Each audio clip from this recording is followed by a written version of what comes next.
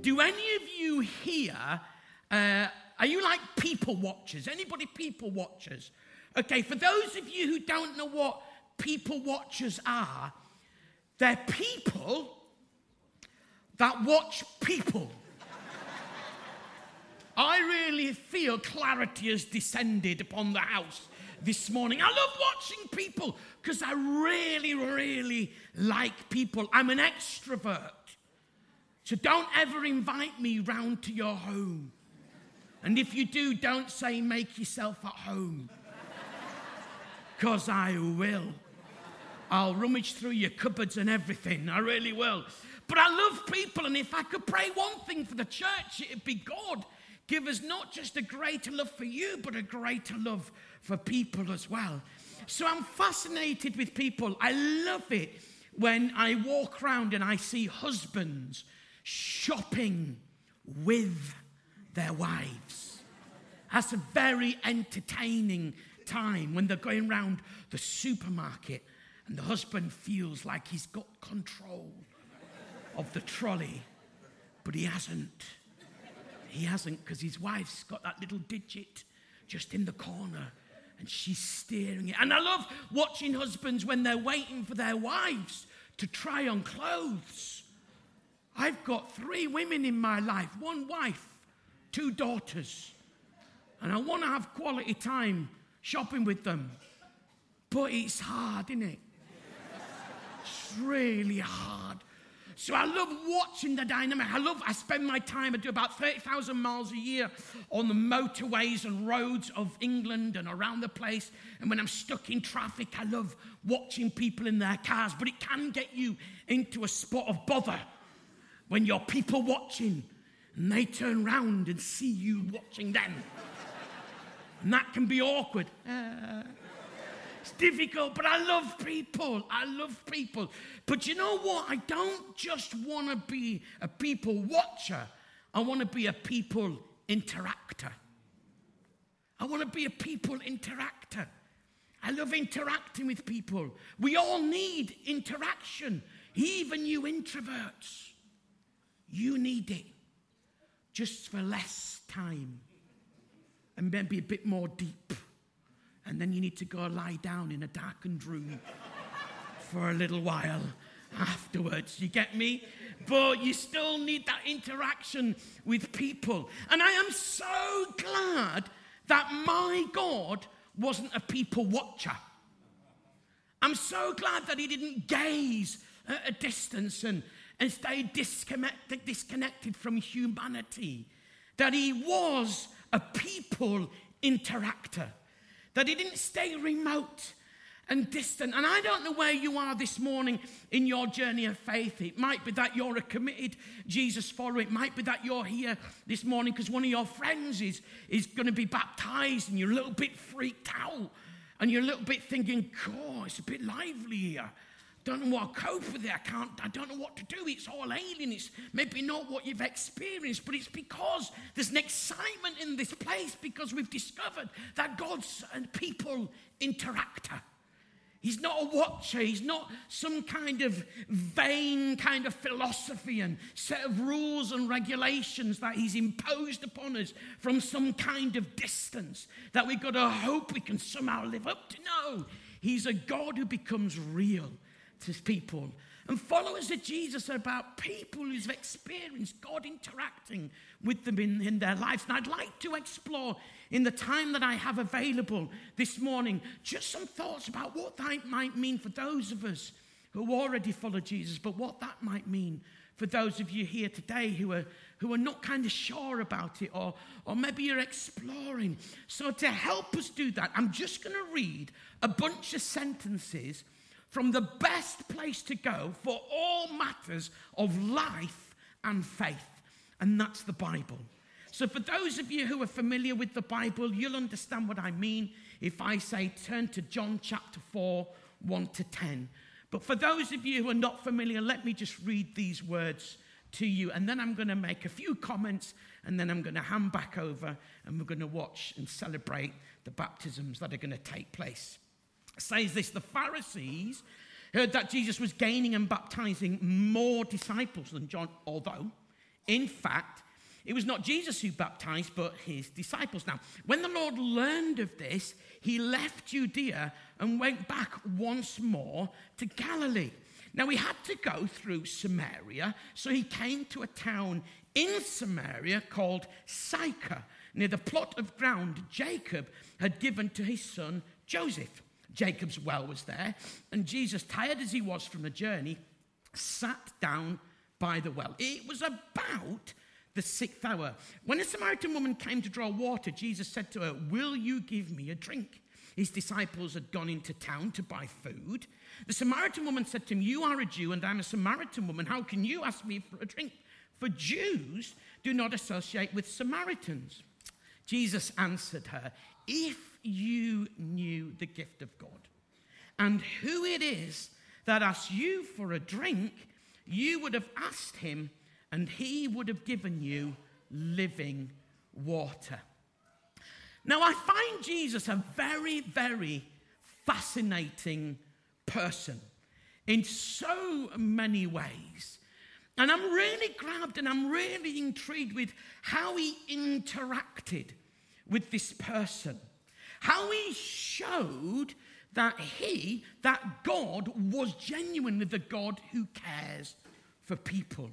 It's a lovely interaction, and I don't know how far we'll get through the interaction this morning. We'll see how it goes, but I do want to introduce you to some interesting things. Now, the first thing I love about Jesus, he was God, but he kind of was normal as well. Didn't he? I mean, he held this kind of impossible tension of being God, but being fully human. And I think he nailed it, quite frankly. I think he bossed it. I do. I mean, I couldn't do it, but I think he absolutely smashed it when it came to being God and being human. Just come with me to this passage. I'm going to show you something that I think is really fascinating. To help me launch that, I've got to tell you this story. Now, I don't know whether this story is true or false. I hope it's true. Okay, I hope it's true.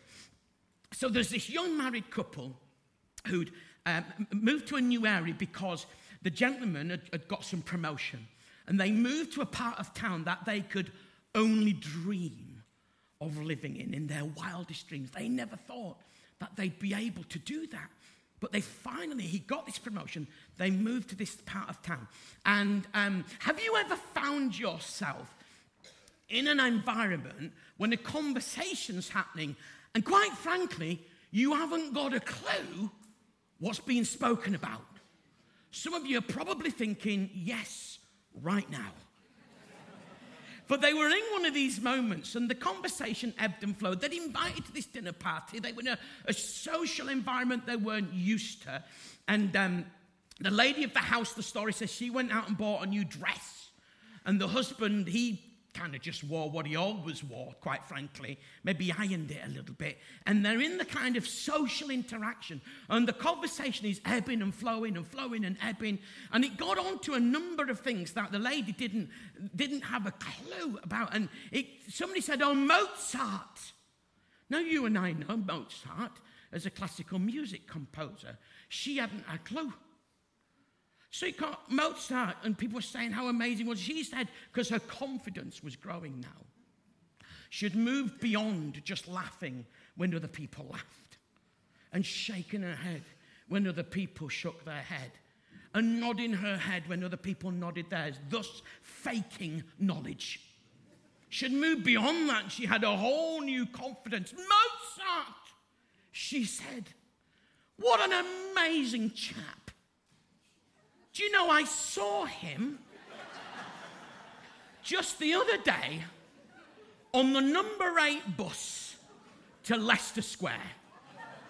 Well, the husband gave the wife one of those glares that I affectionately called the spousal glare. It's a very simple glare. It looks like this. And it's normally followed by this, which basically means we're going. Wheel scream, door slam. They arrived at home. They got into the sitting room. "What?" said the wife. Mozart, you saw him just the other day on the number 8 bus to Leicester Square. I mean, everybody knows the number 8 bus doesn't go to Leicester Square. Now, I did check out those facts with Scott after the first time I used this story, and we were sure that that is factually correct. Listen, what I love about Jesus, he didn't try to be somebody else. This lady was trying to fit in to something, to be something else.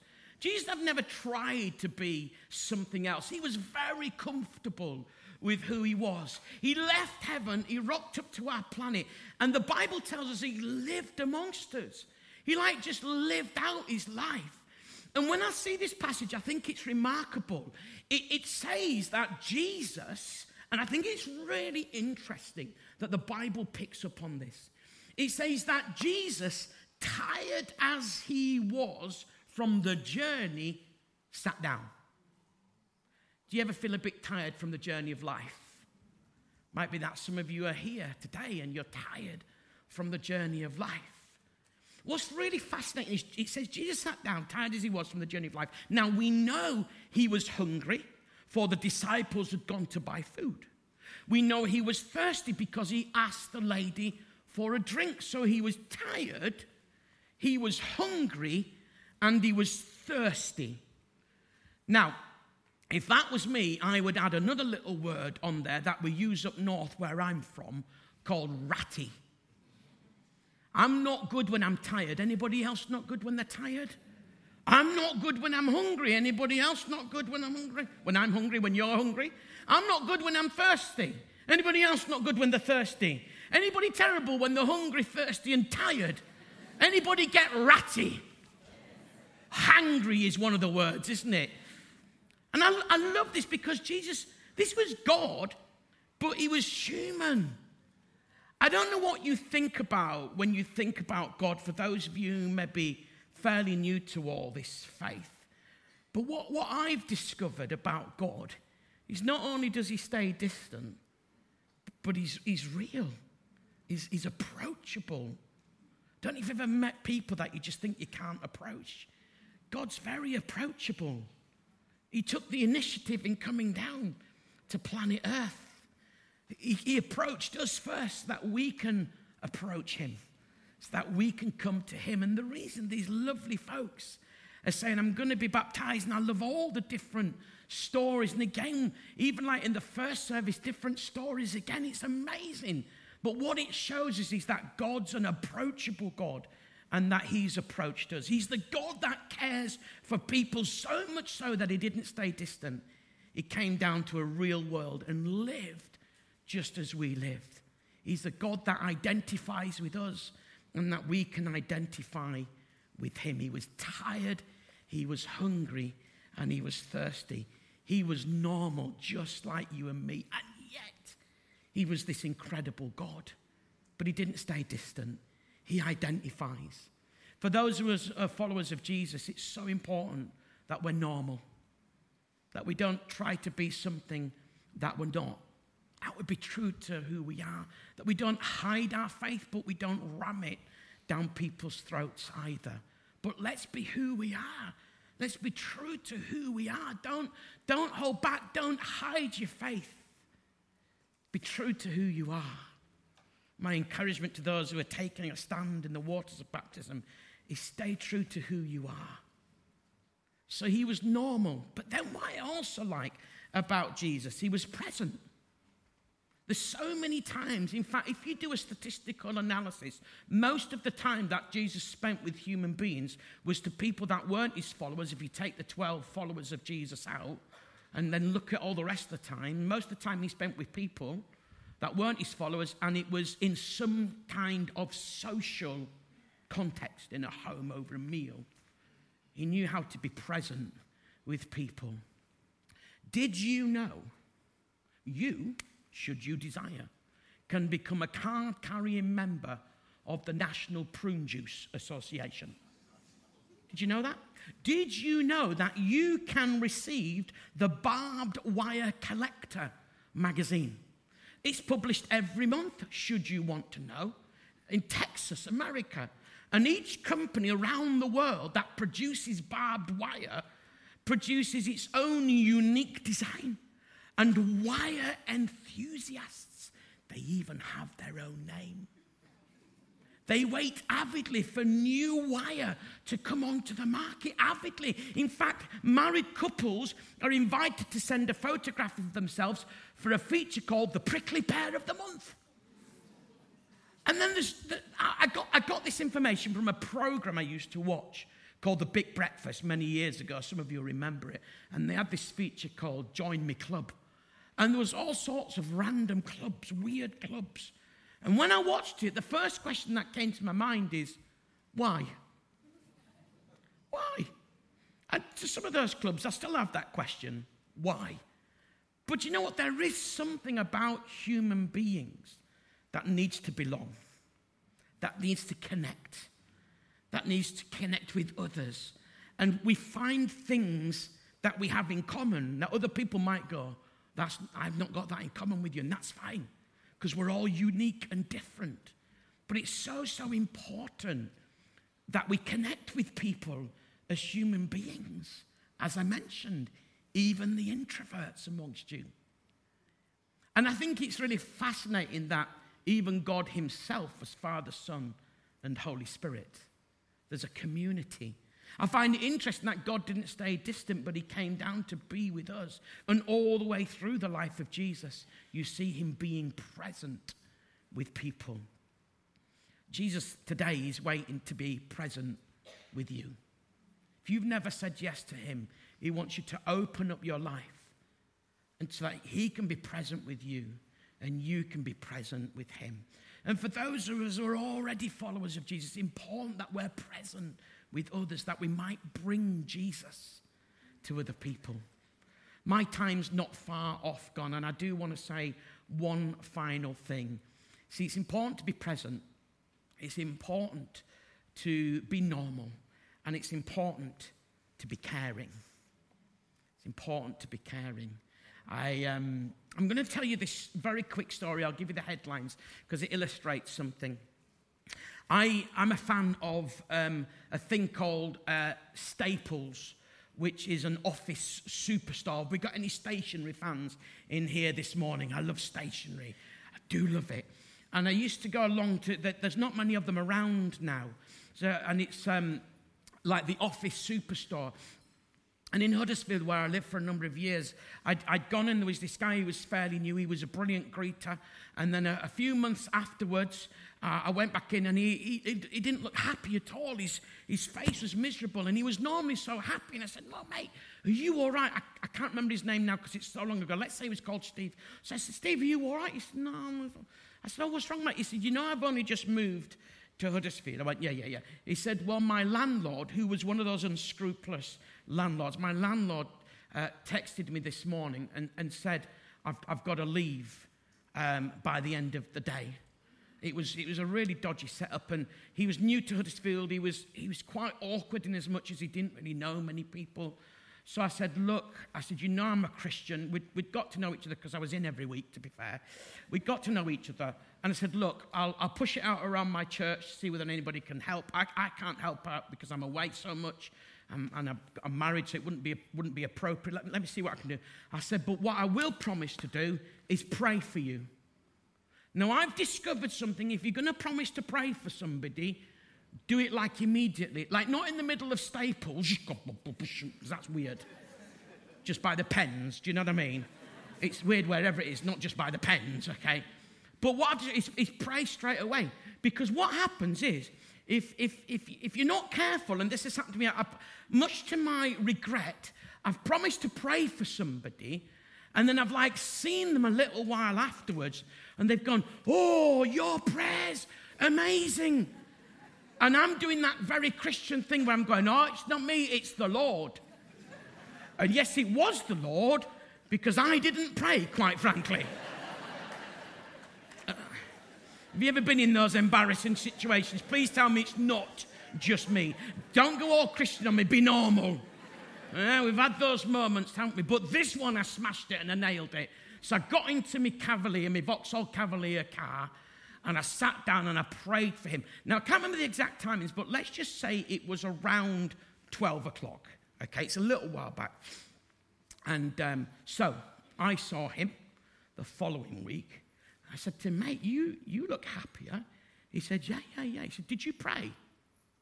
I said, I did.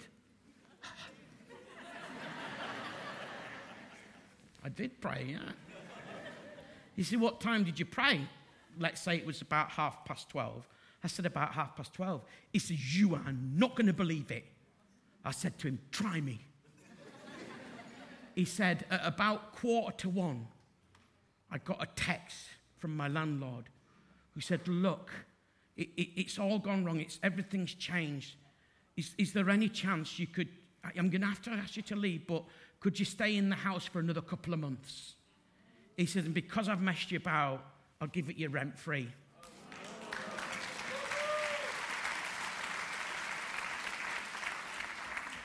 How easy was that to show that I care?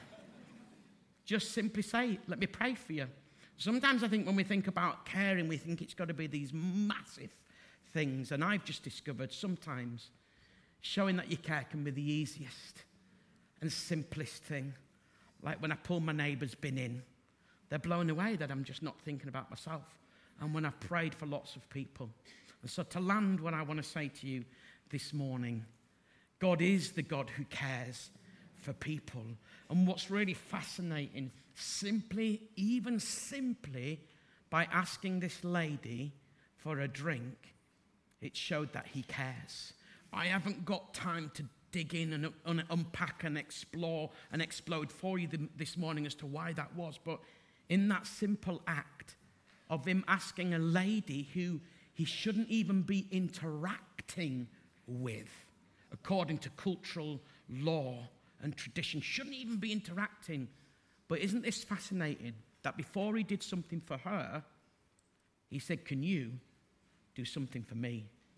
And the power wrapped up in that request showed that Jesus overcame the divide of cultures, the divide of sexes, the divide of historical culture and practices.